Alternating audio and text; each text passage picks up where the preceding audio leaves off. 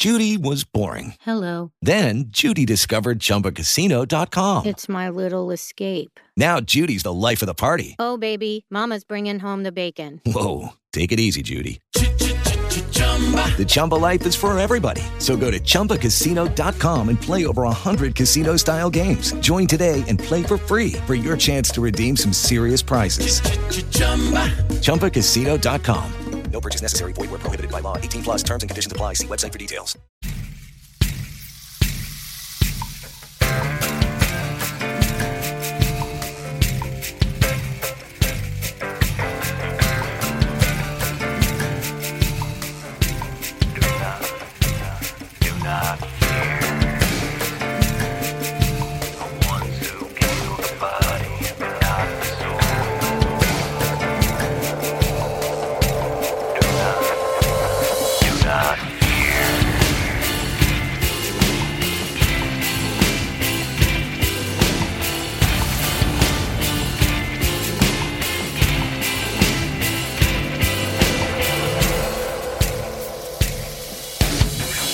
Hello, everybody, and welcome back to Truth and Justice. This is your Friday follow-up episode for Season 6, Episode 22, titled Rule 610.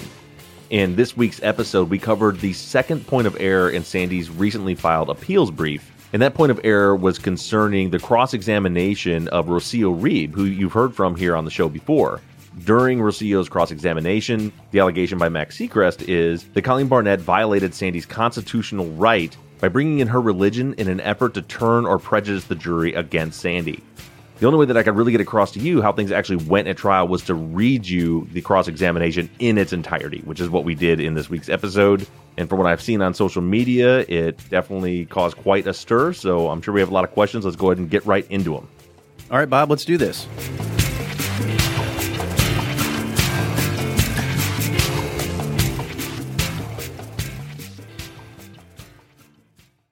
Texas Ranger James Holland is a legendary interrogator. They call him the serial killer whisperer. You can't hide those indications, and that's why yesterday I knew that he did it. But now, shocking interrogation tapes reveal how the super cop really operates. And that's why they asked me to come in, because I'm special. From Something Else, The Marshall Project, and Sony Music Entertainment, this is Smokescreen. Just say you're sorry. Listen and follow on Apple Podcasts, Spotify, Amazon Music, Stitcher, or wherever you get your podcasts. Okay, our first question comes from Richard. Do you believe that Barnett came up with the religion motive in the middle of the trial like she said? She seemed to have quite a bit of information for having come up with that in the middle of a trial. No, to be honest, I don't believe that at all. And I had never heard that. She's never said that before that I'm aware of prior to her appearance on the recent 2020 episode. And that's when she said, go back and listen to her interviews from when she did Dateline, whatever it was. It's going on a year ago now, compared to 2020. And in between there, of course, we did our podcast. We were 6 months into our podcast when she did the interviews with 2020. So things have changed. So now a lot of misinformation by the time that interview was done had been put out to the public. And so I feel like she's kind of putting out fires and trying to kind of change the narrative a little bit in that interview because she knows that some of this information is out there that hadn't been reported on prior to that. But that's a really good, it was Richard with that question? That was Richard. That's a really good question because the first thing I thought was bullshit.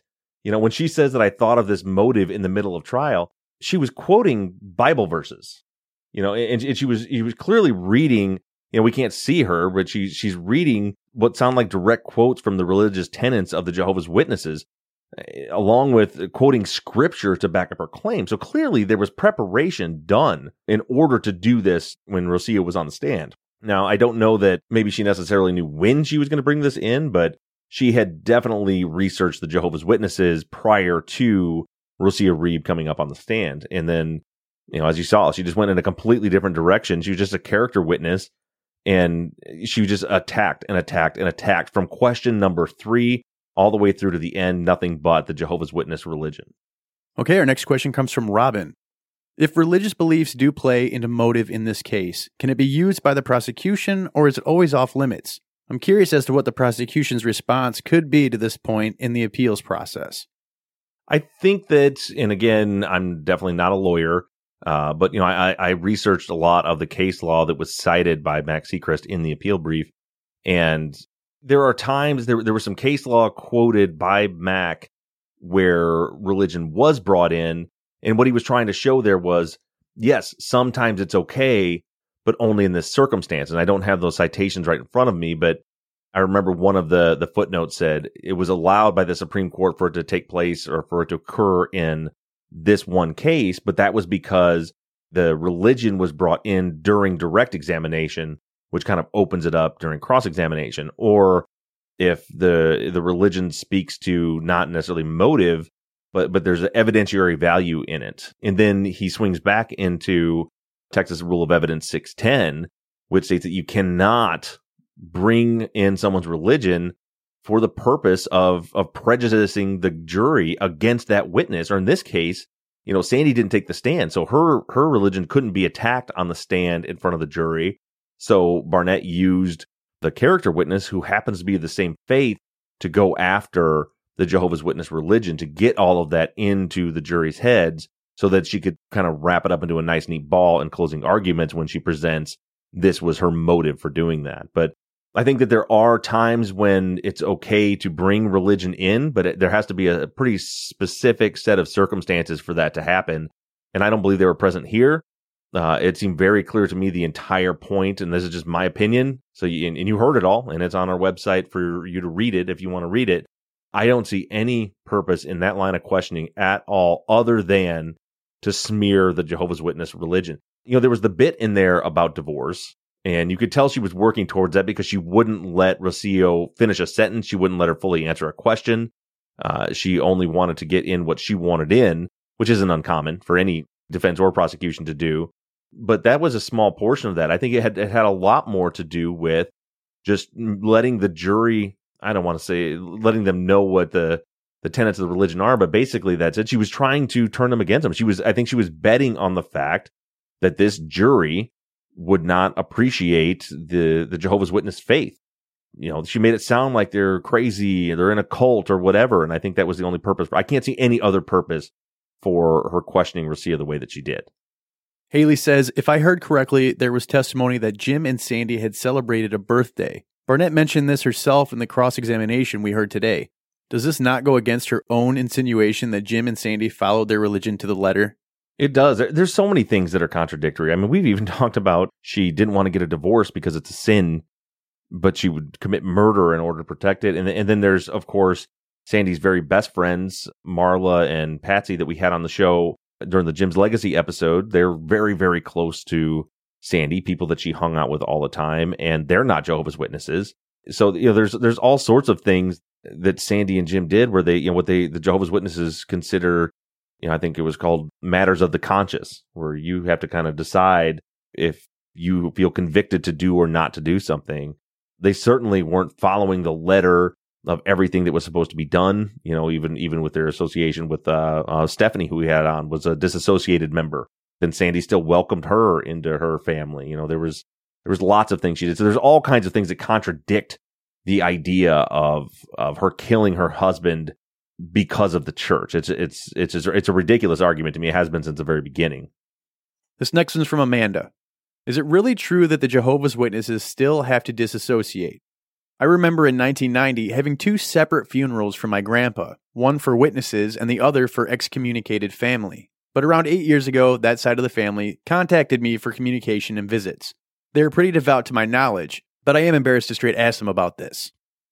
Yeah, I mean, I'm certainly no expert on the Jehovah's Witnesses' faith, but to my understanding from the few people and I've talked to actually quite a few people regarding a lot of these issues, especially early in the season. And as far as I know, yeah, they still do disassociation and even disfellowship, or, what I think is commonly referred to as like someone is shunned, is kind of a way a layman that doesn't know much about it would refer to it as. From those people that I've spoken to, I don't think the faith is as strict as people believe it is. Rocio kept saying it's not a black or white issue, it's not a black or white issue, and wanting to explain during cross-examination was because there's a lot of things that they consider a matter of the conscience, where it's like, this is, she kept calling them rules, but I don't think it's necessarily rules, but this is what the faith believes we should be doing, and what the elders are trying to guide people toward. but it's kind of between you and God whether or not you want to do one thing or another. Look at the fact that, Rocio seems to be a very devout Jehovah's Witness. She's been in the faith for decades.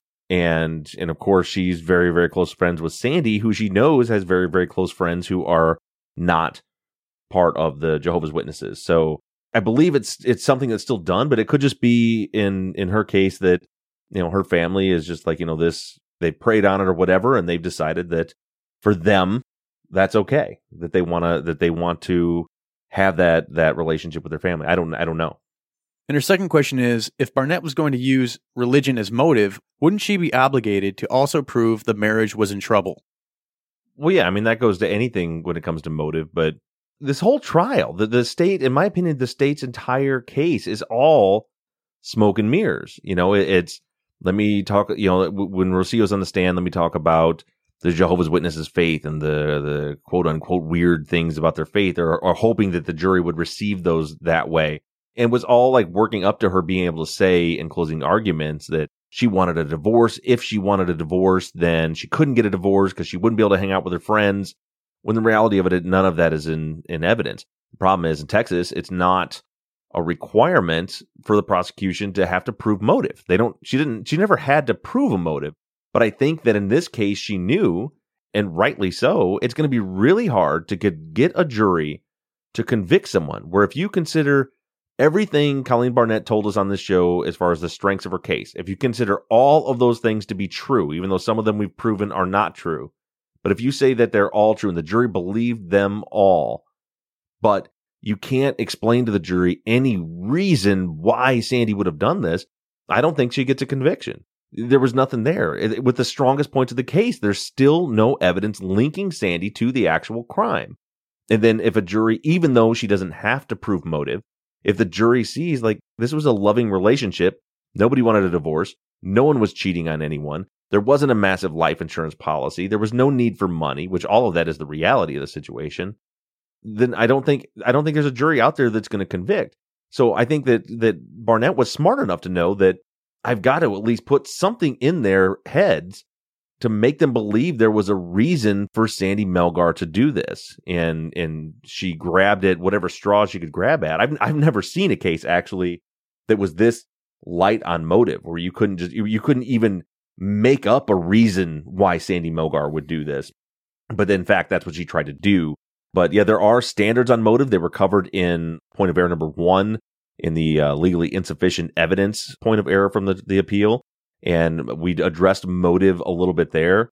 And regarding that, you have to prove, because we were talking about the life insurance, you can't assume, it's not okay legally for the jury to just assume that Sandy knew that there was a life insurance policy and knew she was a beneficiary. That has to be proven through the evidence in order to be considered as motive. And so this is the same thing. Just because, she thinks she has this theory that if she got divorced, she'd be excommunicated, wouldn't be able to hang out with her friends. You can jump back, as she correctly stated here in her question. You have to prove that there was a problem with the marriage to begin with. You have to prove that there's any evidence that either of the two wanted a divorce. And she absolutely did not do that. With the trial record, if you read it all, there is absolutely nothing, not a prosecution witness, not a defense witness, that put forth any signs or indicators that Sandy and Jim had anything other than a wonderful, loving, respectful relationship. Catherine says, are there any updates on the familiar crimes in the close neighborhoods to the Melgar home? Is it possible to get DNA from those cases to compare now that the DA and police are open to reviewing Sandy's new evidence you find? Have they been solved? Can the funds you raise go towards a PI to follow up on these? So there is more information that we have right now. We're still working on that angle. There's a couple of particular home invasions we're very interested in. And so we're gathering more information on that. It'll be available to you soon, and we'll probably need some help from you guys soon on some of that. As far as the DNA thing goes, we believe there is some DNA available. There was a law passed. I don't have it right in front of me, but there was a law passed, I want to say 2012, 2013-ish, off the top of my head, where anybody who gets convicted of a felony has to submit their DNA into CODIS, put it into the system, which means that DNA would be available. But, the one particular one, the Kingwood home invasion, there was, I think, 5 people, 4 or 5 people that were involved in that, according to the witnesses. One was caught, and I believe it was a female, and I believe she eventually flipped on somebody else. I think she ended up getting deported, but there were still several people out of that group that weren't caught. As far as using the reward fund for a PI to do that, if need be, but remember, the defense team does have a PI. We do a lot of that work. There's a lot of different ways to get DNA from people and stuff, and sometimes it's just Mike and I, we go down and do what we got to do to get that done.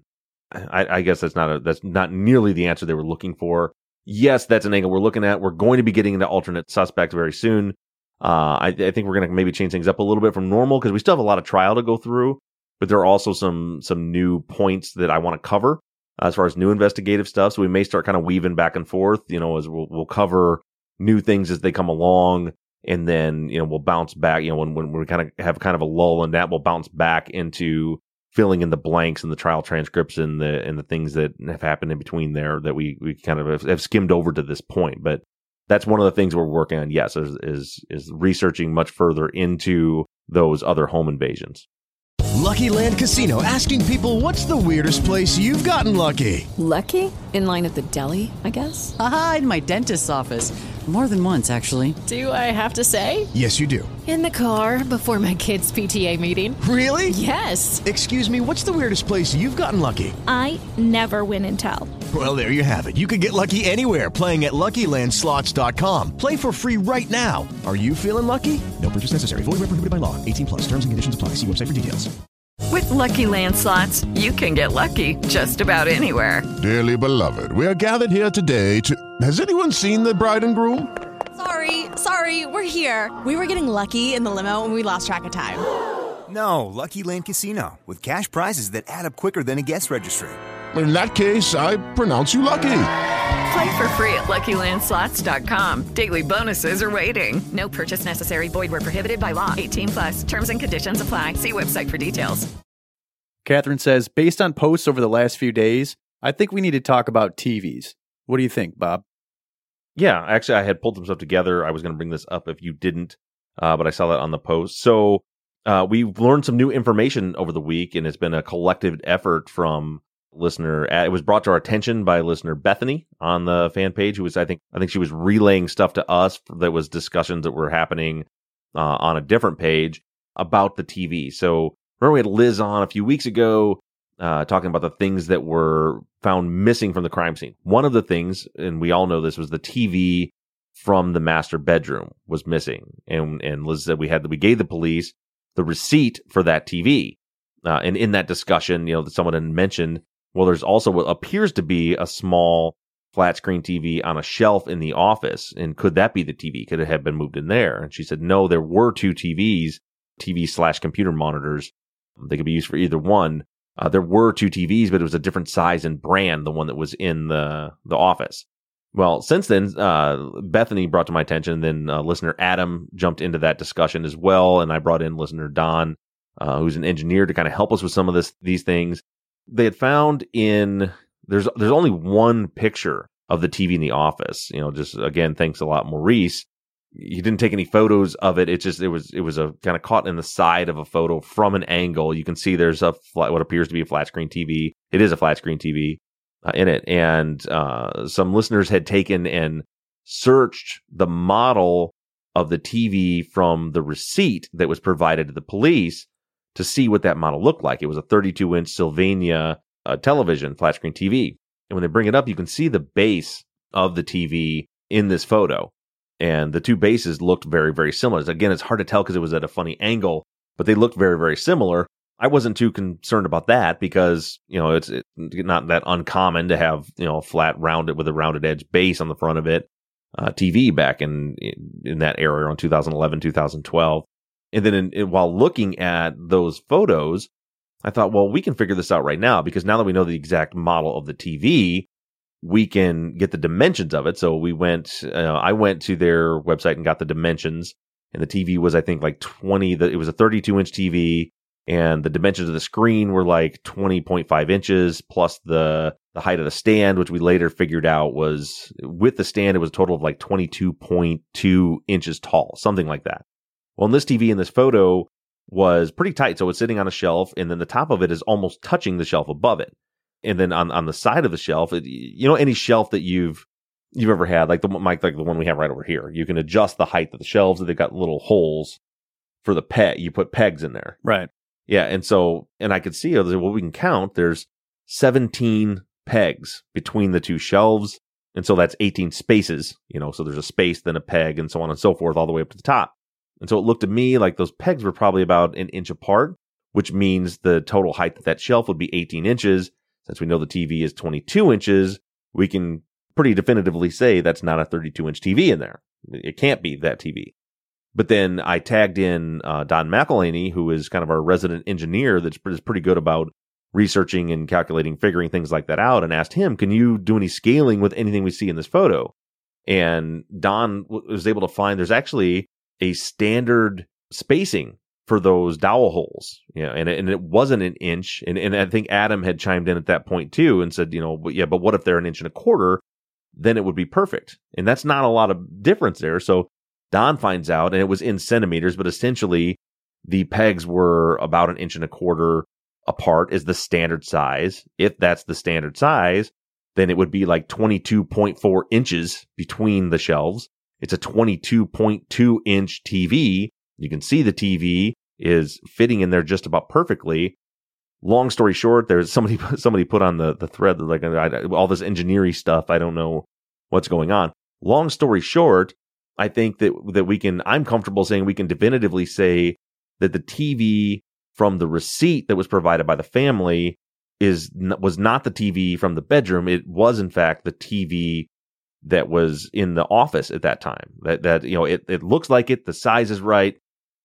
Everything points to the TV from Aaron's for the 32 in Sylvania was in fact the TV from the office. Now the issue then gets confused because Liz over time thought, it's because she wasn't directly involved in this. I thought that Liz is the one that actually handed the receipt to the police. That's not what happened. It was Sandy who gave the receipt to her lawyer and had her lawyer pass it on to the police.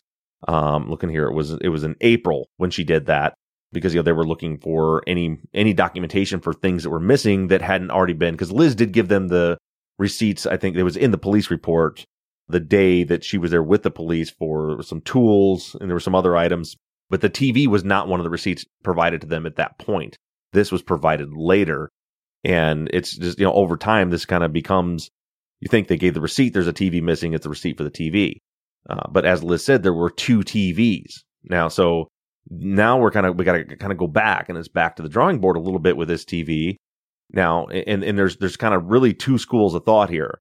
One school of thought I won't even say the people that maybe lean towards Sandy being guilty, because that doesn't necessarily need to be true. Just one school of thought is there never was two TVs. There was only one, and it was the TV that was maybe normally kept in the bedroom, but it had been moved into the office for some reason. And so meaning there wasn't a TV stolen. And then the other side of that, which is after continuing to research this based on this discussion, is, as was stated by Liz back, when we talked to her a few weeks ago, there was always two TVs. So all that really happened here was they provided a receipt for a TV, but that receipt was for the wrong TV. They didn't have the TV for the receipt in the bedroom. The only receipt they had was for the one that was in the office, or that's the one that they found. And then listener Sharon, I think, shared, and this is part of the data dump that came in last month from Harris County. We actually have the email from Sandy's lawyer in April, Nick Owesi, hopefully I'm pronouncing that right, to Detective Kurazal, and it was on April 1st, and it says, please find attached the TV receipt provided by the family. This TV was in their home at the time of the incident, but they cannot confirm that it was in the master bedroom. So when we go all the way back to the beginning of this issue with the TV, we find that it was never provided as the receipt for the TV in the bedroom. They were looking for receipts. Sandy found a receipt for a TV, but when she turned it over, she said, I'm not sure. I don't know which, because Jim is the one that did these purchases for the TV, for really most of everything, it sounds like, as far as, technical stuff in the house. And so she knew this was a receipt for a TV, but she didn't know which TV it was for. And so she had provided that to, and of course, everything from the house had been boxed up and moved out already by then. So the receipt that was provided was always just as, this is a TV that was in the house at the time of the murder, but we're not sure if it's the one from the master bedroom. So when we look a little bit further, why, aside from the fact that the family has said there was a TV there, why do we think there was a TV there? Well, we have a table in the bedroom that's turned at an angle towards the bed and the treadmill that's empty. Every flat surface in that room has stuff all over it. That one is empty. And there's a picture that was, a frame that's on the floor upside down next to it. It had been knocked out, clearly been knocked off of it. We've got the antenna with the cable running over to the TV, and the cable's just hanging there. And of course, and understand, I realize there's arguments to the other side of this too. People say, well, maybe there was something wrong with the TV and Jim had disconnected and moved it. Possibly, but why leave the antenna there? It would be just as easy to grab the antenna with it and move it instead of disconnecting it and leaving the wire just hanging there like that. And you can't vacuum with the wire in the way, all that. So I don't particularly buy that, but it's an argument. But so we have the antenna with the cord leading to where the TV is, no TV there. And then remember the S-video cable that is showing from behind there too, which an S-video cable was used to connect a DVD player to a TV. Well, and that was one of the big clues to me to say that there was a different TV, not the TV that was found in the office in that location, because what I didn't know until we dug into the product specs of that Sylvania 32-inch TV is that TV had a built-in DVD player. DVDs would just slide into the top of it. So if that had been the TV that was in the bedroom, there would have been no need to have a DVD player in the bedroom. So there was reportedly, a DVD player stolen along with that TV. There's a cord hanging there, an S-video cord. There's no reason to have a DVD player hooked up to a TV that has a built-in DVD player. And then we also have, which we haven't got into in the main episodes yet, but I was just reading today the testimony of Tammy Armstrong, who was one of Sandy's really good friends. She was the one, her and her husband were the ones that picked Sandy up when she got back from her police interrogation in the early morning hours of that Monday. Very good friends of Sandy's, had been in her house, testified she'd been in her bedroom and her bathroom many, many times. And she confirmed there was normally a TV on that nightstand that Sandy used to work out on in the bedroom. When she would use either the treadmill, or she said if she wasn't feeling well enough to do, because she would use her Xbox in the living room sometimes to work out too, she said in her testimony. But she also confirmed. So Liz says there was a TV in the bedroom. There was 2 TVs. Tammy says there was a TV in the bedroom. The TV that's in the office has a built-in DVD player, and there was reportedly a DVD player hooked up to the TV that was in the bedroom. You still have the antenna with the cord going to it. And then remember, the drawer of that little table was pulled out, either as part of staging, depending on how you believe, or from the actual home invaders looking to see what was in there. And inside there, we see a bunch of workout DVDs in there. So again, indicating there's normally a TV there. That's why all those workout DVDs are there. And we can go even further with that. And one of the big indicators to me of Sandy telling the truth in her police interrogation was when they're talking to her about, where did you take your clothes off? Where did you take your coat off? Where did you take your boots off? And she says, I took my boots off in the bedroom by the TV. Again, at that point, for me, that was important because you could tell she's flowing. She's giving no indicators of deception there. And it seemed to me that she didn't realize the TV was missing. In her mind, the TV was still there. The TV was there when she took her boots off. So all of that together, mixed with the fact that we know, or according to Liz, there always were 2 TVs. And when Sandy provided that receipt, she couldn't confirm it was the receipt for the TV from the bedroom. She just knew it was for a TV. My conclusion on this is that there was a different TV in that bedroom. Again, that's up for debate. I know there's certain people that are going to go with either as part of so I guess let's talk about that. Why would there not be a TV there and have it be in the office? So again, one theory was Jim had moved it there at some point. Maybe something was wrong with it or whatever, and it wasn't in the bedroom. If that's the case, then Sandy did a miraculous job of feigning that she didn't know the TV was there anymore. And even when Jim Fitzgerald watched her video, no sign of deception there. She's in, and it's a good way for the officers to get it in during the interrogation. It's in the middle of the interview phase, which is before interrogation. It's non-accusatory. You're just filling in the blanks. You're asking kind of seemingly innocuous questions, looking for clues. And during that phase, she says, I took my boots off by the TV.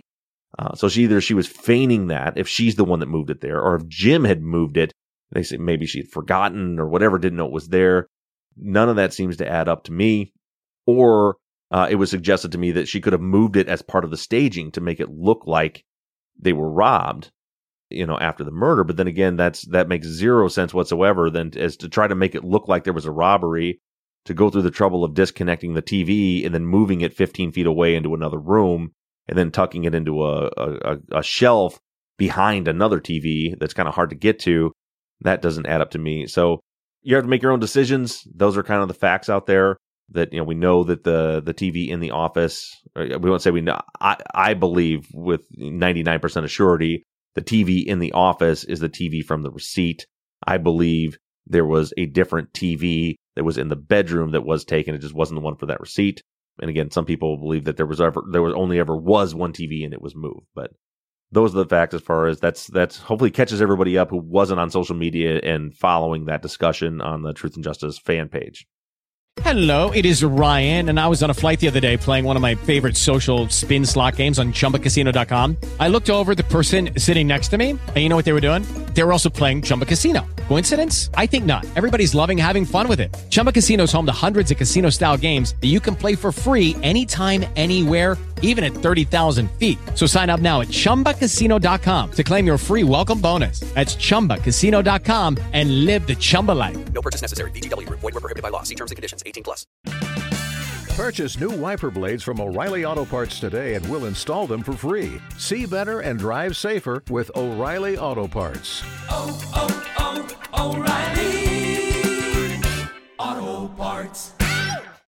All right, Stephanie says, is Sandy able to answer simple questions like, did you or Jim have money in your wallet that night? Or do you believe that money was taken that night? Or was there a TV in the bedroom and an Xbox in the living room? It just seems like some of these could be answered by her. Yeah, I think so. As a matter of fact, we're recording this episode later than usual because I was hoping to get a call from Sandy today. And I have actually sitting in front of me my list of questions to ask her. So yeah, hopefully we will be able to get those answers from Sandy. Her situation in the medical unit is a little different than anyone else we've dealt with as far as phone calls. And that being that it is quieter. And as you heard, we had a little clip of her in this week's episode explaining that she was actually interrogated for quite a bit longer after we saw the recording stop. But the issue they have is they're very restrictive on when she can call and for how long. And so Sandy has a job now. So she in the medical unit, she folds laundry and she does it 2 days a week. And those days rotate. Some days it's Mondays and Wednesdays. Some days it's Tuesdays and Thursdays.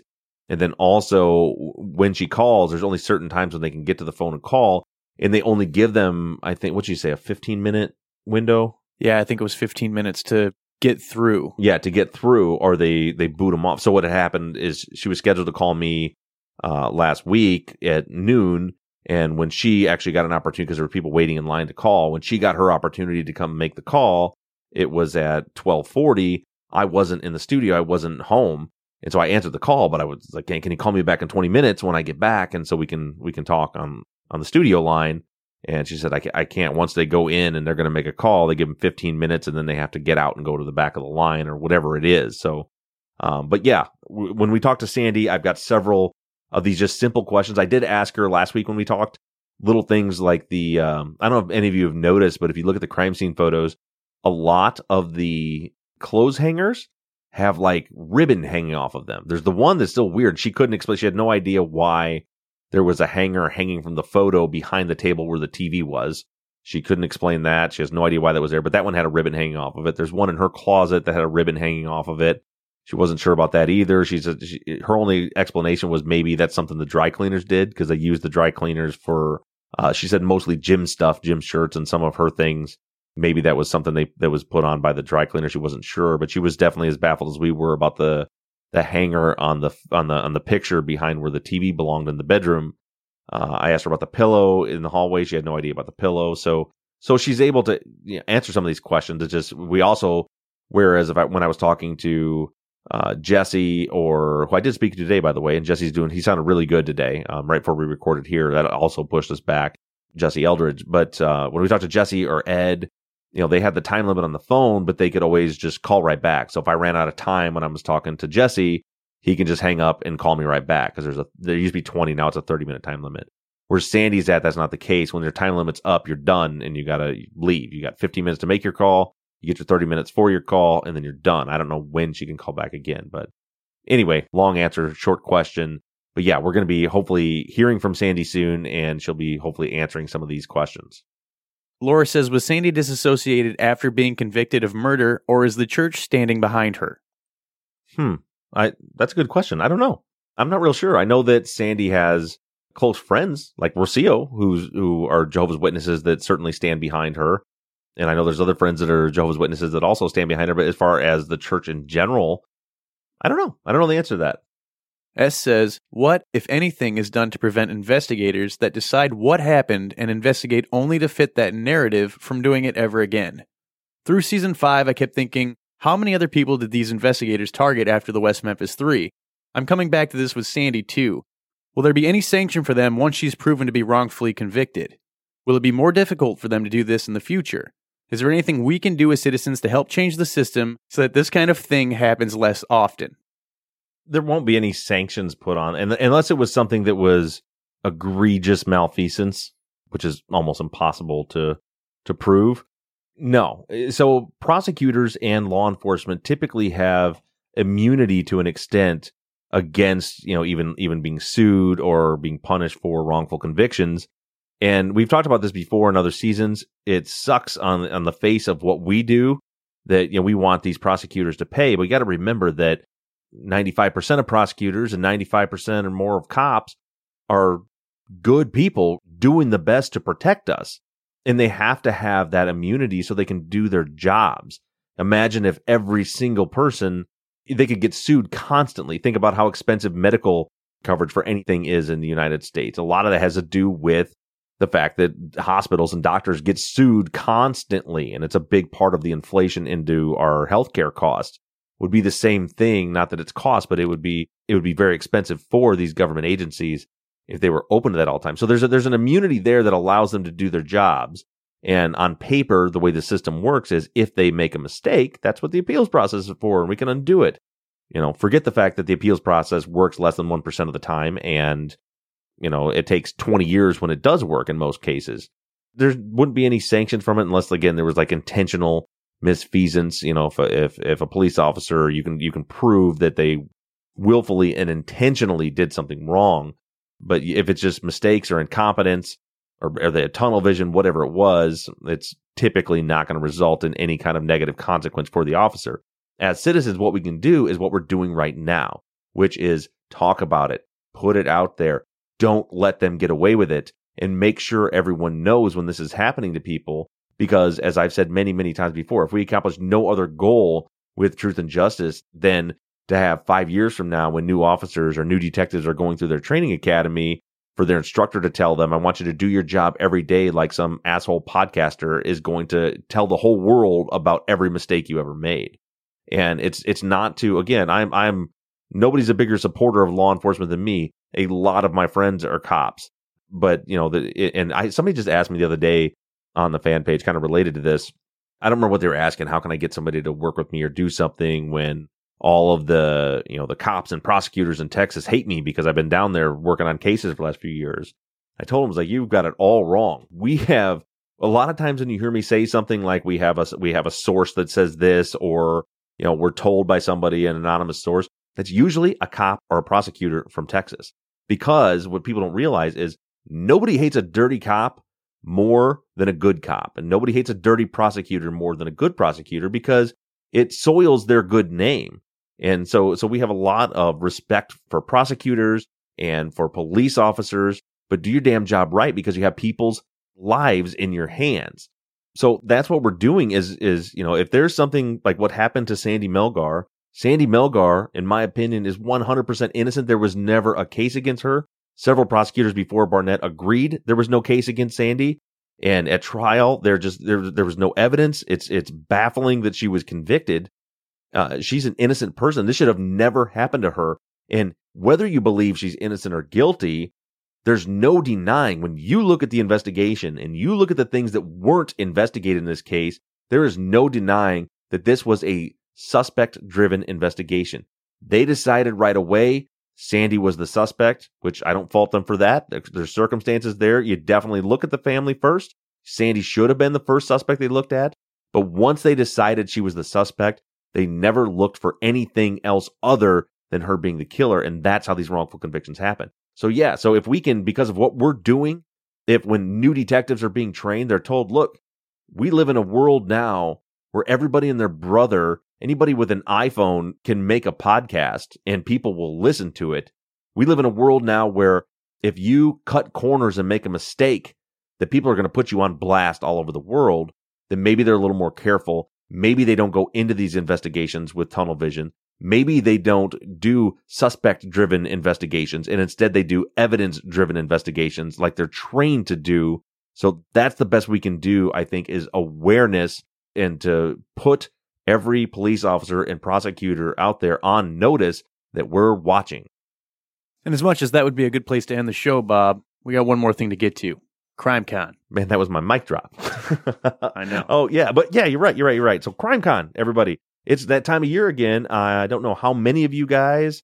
I know we had a ton of Truth and Justice listeners at CrimeCon in Nashville last year. I told you guys last year and the year before, it's the most amazing weekend of my year. It's only been 2 years. This is the third year that there's been a CrimeCon, and it is so much fun. And this year it's going to be in New Orleans, and it's June 6th through 7th this year. So it's a Friday through Sunday in New Orleans, Louisiana. It's going to be an amazing time. So this is, for those of you that haven't been before, this is what CrimeCon is. Like everybody who you love listening to, watching on TV, or reading from true crime is going to be there, most likely. And I can guarantee you most of the big true crime podcasts that you like to listen to are there. And in my opinion, that's the coolest part about CrimeCon is the accessibility that we have to be around you guys, and you guys had to be around us. Every day of CrimeCon, they have what they call Podcast Row. And all of the true crime podcasters have this huge long hallway full of tables of all the true crime podcasts that come. And you just get to walk around and hang out with them, meet them, get some merch, take photos, chat with us. We usually do several meetups while we're there where, after the day's work, we go and hang out at the bars and the hotels and stuff. And then you have presentations happening the whole time. Jim Clementi and his team at XG Productions is always doing some awesome, informative seminars, and they do a lot of interactive stuff. It's really cool. Nancy Grace was there last year. Aphrodite Jones has been there. Ken Kratz was there last year. So it's just everybody you can think of from true crime in one place. I gave a big speech last year in the West Memphis 3 case. I always try to push for my table to be next to Nick and the Captain from True Crime Garage and Aaron and Justin from Gen Y. So we can kind of hang out and drink beer and cause trouble during Podcast Row. So anyway, June 7th through 9th in New Orleans is CrimeCon this year. And I want lots of you guys to go there. It's a great time for us all to hang out. And I promise you'll have a wonderful time. And they actually gave us a code for our listeners to get a discount. And so if you are interested in going to CrimeCon this year, you want to go to, I think it's just crimecon.com, but whatever it is, crimecon.com. That sounds right. That sounds right, yeah. That sounds right. Crimecon.com. But if you put in promo code TRUTH19, so like our show Truth in the year 2019, TRUTH19, they're going to give you 10% off of standard badges. So all you got to do, go to crimecon, probably.com, and get yourself some tickets to New Orleans in June. I will definitely be there. Mike's got some scheduling conflicts. He may or may not be there.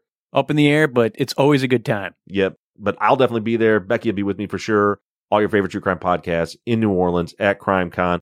You can use code TRUTH19 to get 10% off of your purchase of a badge. And one last thing before we go, we are getting dangerously close to $10,000 for the reward fund to find Jim Melgar's killer on GoFundMe. If you haven't given yet, please consider. If all of you go in and just donate $1 or $2, it will equal a lot. And the bigger reward we can offer, the more likely I believe someone's going to come forward with some information. One more time, that website is GoFundMe.com/Jim Melgar. GoFundMe.com/Jim Melgar to donate to the reward fund to find Jim Melgar's killer. And after all that, that now is all we have for today. Unfortunately, don't have a big mic drop for you with some cool music because I wasted it 5 minutes ago. Yeah, you did. So that's it. Thanks, guys, for tuning in. Make sure you tune in this Sunday where we're going to cover point of error number 3 from the appeals brief, which is going to be covering jury misconduct. And you're not going to want to miss this one. I promise.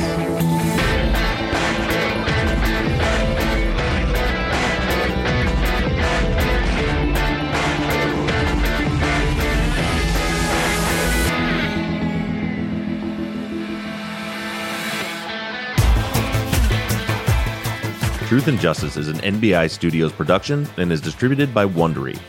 Mike Bussing is our executive producer, and all music for the show was created and composed by PutThemInASong.com.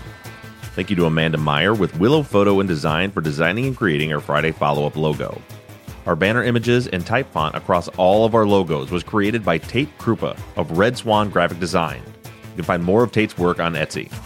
Thank you to Katie Ross of CreatedInTandem.com for designing, creating, managing, and maintaining our website, truthandjusticepod.com, where you can view all photos and documents discussed in every episode. Thank you to our transcription team, Britta Bliss, Sarah Colby, Rachel Timberman, and Liz Rose. And as always, thank you to all of you for all of your engagement and support. If you like the show and you'd like to support us, you can do so in a number of ways. To financially support the show, you can go to patreon.com/truthandjustice. On the Patreon page, you can pledge as little as $1 per month, and we also have reward levels on Patreon that include access to behind-the-scenes videos of the tapings of our Friday Follow-Up episodes, Truth and Justice Army t-shirts and hats, and even the opportunity to co-host one of our Friday Follow-Up episodes. You can also help us out by going to iTunes and leaving us a 5-star rating and review. And lastly, you can always support us by supporting the companies that sponsor this program. But the most important thing that you can do is engage in the investigations. You can keep in touch with us through our email at theories@truthandjusticepod.com. You can like our Facebook page or join in on the conversation on the Truth and Justice Podcast fans page. And for all of you tweeters, you can connect with us on Twitter. The show's handle is @TruthJusticePod, and my personal Twitter handle is @BobRuffTruth. And for more personal interactions, feel free to follow me on Instagram @TruthJusticePod. And don't forget, we always have our 24/7 voicemail line open for questions, comments, and tips on the case. That phone number is 269-224-2833. However you do it, stay engaged, stay in touch. But as for now, we're signing off. I'm Bob Ruff. And I'm Mike Bussing. And this has been Truth and Justice.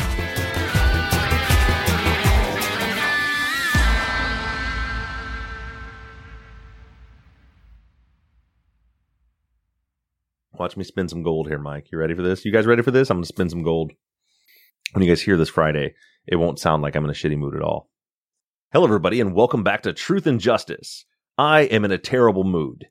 Oh, wait, they'll figure it out if I say that, won't they? They'll figure it out. I got to pretend that I'm not in a terrible mood. Right. Here we go. Try again. Take two. Take two. Oh, please. Action. Take two. Take two. Okay, here we go. Yeah, I was going to tell you, just slow it down. You know, you can bring it back together, but you went fast and you hammered it. You nailed it. Had to go. Nailed it. Go hard in the yard. It's my guy. Hard in the yard. You took that shit right to Pound Town. What? It's a term we use when we're playing darts. If you ever played cricket before, if you close something out and then you start getting points on that, we say Pound Town. You taking me to Pound Town. We say it just like that too. Yeah, we really do. What, you taking me to Pound Town? Bridgman, Michigan. Here we go. Hey, I gotta take a little action, Jackson. It's back. I'm bringing it back on you. Okay, what did I say? And something about God dang it. Okay. Jim Milgar's killer, and then go. So all the way back there. Way back. We're going in the Wayback Machine. Okay. Say goodbye to the dish and hello to Sky Stream, the new way to get Sky over Wi-Fi. So you can get unmissable Sky shows like The Last of Us and Succession, as well as Netflix and Discovery Plus, and loads more, all in one subscription for £26 a month.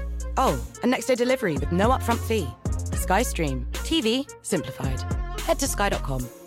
Requires SkyStream and broadband minimum speed 10 megabits per second. 18-month minimum term. Cut-off times apply for next day delivery. Excludes bank holiday. 18 plus. Terms apply.